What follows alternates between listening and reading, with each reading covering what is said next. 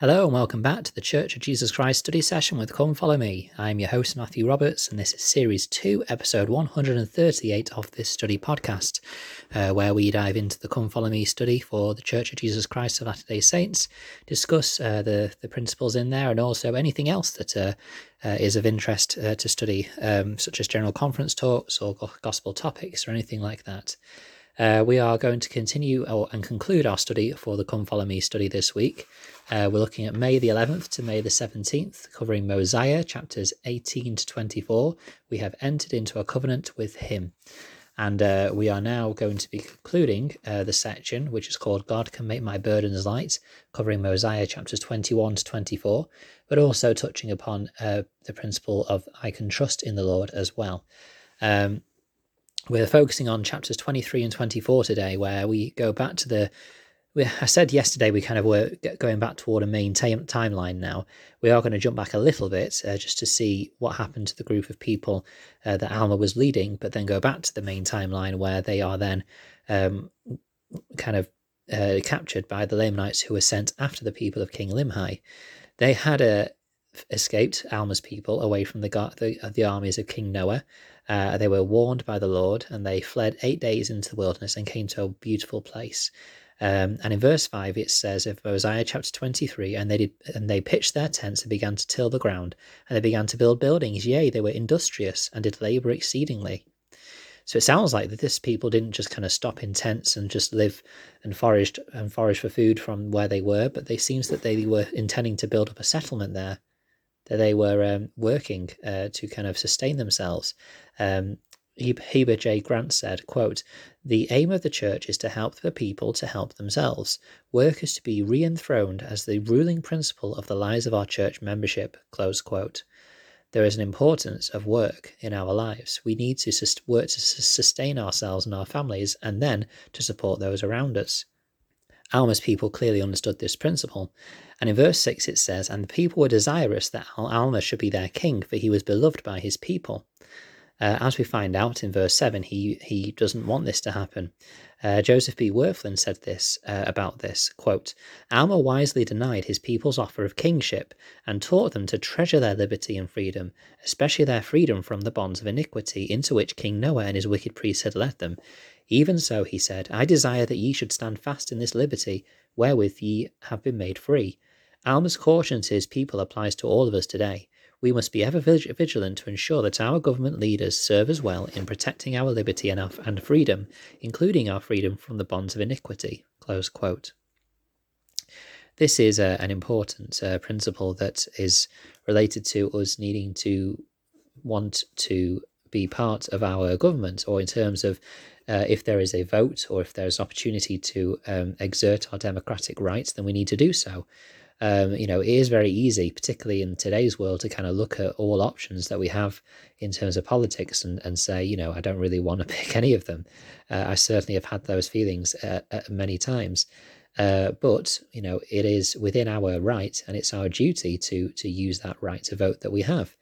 Let's not forget that the right that we have to vote has been fought for many times throughout the history of the nations in which we live, if we live in a nation like that. If we're blessed to live in a nation where we are free to have a voice and exert our vote. And we also need to recognise that when a vote is cast and a decision is made, that we accept that and that we work with it.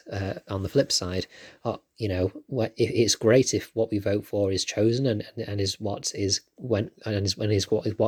gone with.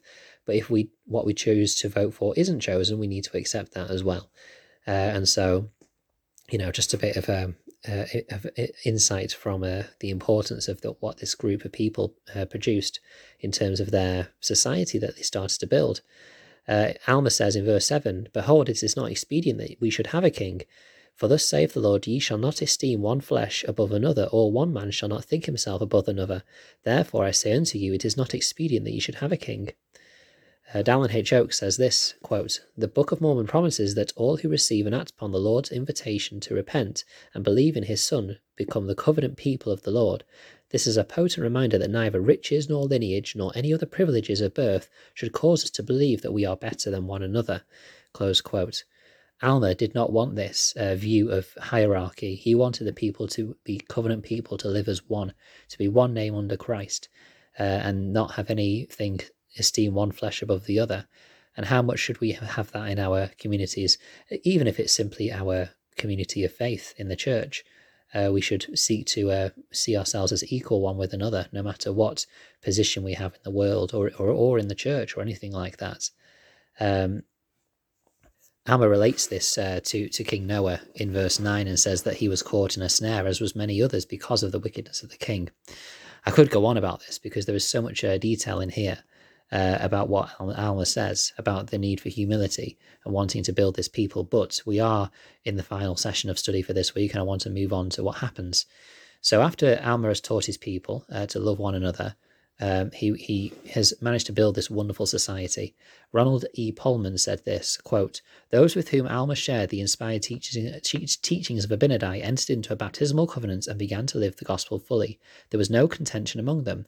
They were knit together in unity and in love one toward another, caring for the poor and needy and for one another temporally and spiritually. Because of their industry and the harmony among them, they prospered. Certainly they did not deserve adversity. However, they were provided with the opportunity for further spiritual growth. Notwithstanding their righteousness, these faithful people suffered much affliction. Understandably, they pleaded with the Lord for relief, perhaps hoping that their burdens would be removed. In response to their pleadings, the Lord comforted them and assured them of his help. Then he strengthened them. Eventually, because of their faith and patience, they were delivered from their afflictions. Having been further refined spiritually and with increased faith, they gave thanks to God." Close quote. Let's not forget that this group of people were in a much different state compared to the people of King Limhi. They were righteous, they had entered into a covenant with the Lord, they were living peaceably and living the commandments that they had been asked to live.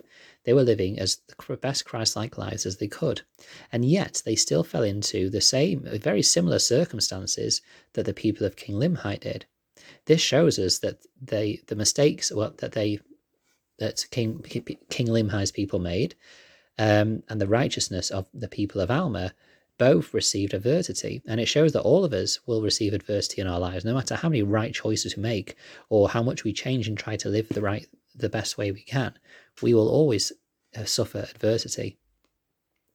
But we are given that chance to be strengthened and to live beyond the faith that we have, because as was said in that quote, these people were strengthened and were able to progress further because of the adversity that they were given. We find out that a group of Lamanites who were searching for the people of King Limhi come across the city of Helam, which is the city that Alma and his people have started to develop, and they take them captive. Elder David A. Bednar said this, quote, "Notice Alma did not hush the people's fears. Rather, Alma counseled the believers to remember the Lord and the deliverance only he could bestow. And knowledge of the Saviour's protecting watch care enabled the people to hush their own fears. Correct knowledge of and faith in the Lord empower us to hush our fears, because Jesus Christ is the only source of enduring peace. Truly one of the great blessings of devoted discipleship is the peace of God which passeth all understanding." Close quote. So these people were fearful, but Alma told them to trust in the Lord and he would protect them. They were then captured, brought into bondage, and they had to basically perform many hard tasks and burdens for the Lamanites and the leader of them, Amulon, who was one of the priests of King Noah. I am not going to do justice what happens next, because there is a lot of things we can learn. So what I'm going to do, as we're coming up to 10 minutes, is I'm going to use the usual spare session that we have on a Monday to kind of conclude this study, because I feel like I'm rushing through it and there's so much more to go and so many principles to understand and kind of take into our own lives, because I think that sometimes we may apply ourselves or kind of see ourselves more as the people of Alma, some people who are trying to just live the best life they can with the covenants that they've made, and yet they are still brought upon under affliction. And so it would be a shame to skip through this. So we'll do that tomorrow on Monday for our usual spare session. I hope you've enjoyed this study today. If there's anything you've been studying, please share it at MattSRoberts90 on Twitter. You can email ldsstudysession@gmail.com, and please do share the podcast and the Facebook group Church of Jesus Christ Study Session with Come Follow Me, so that more can study along with us and share their comments. Thank you for listening, and until we meet again.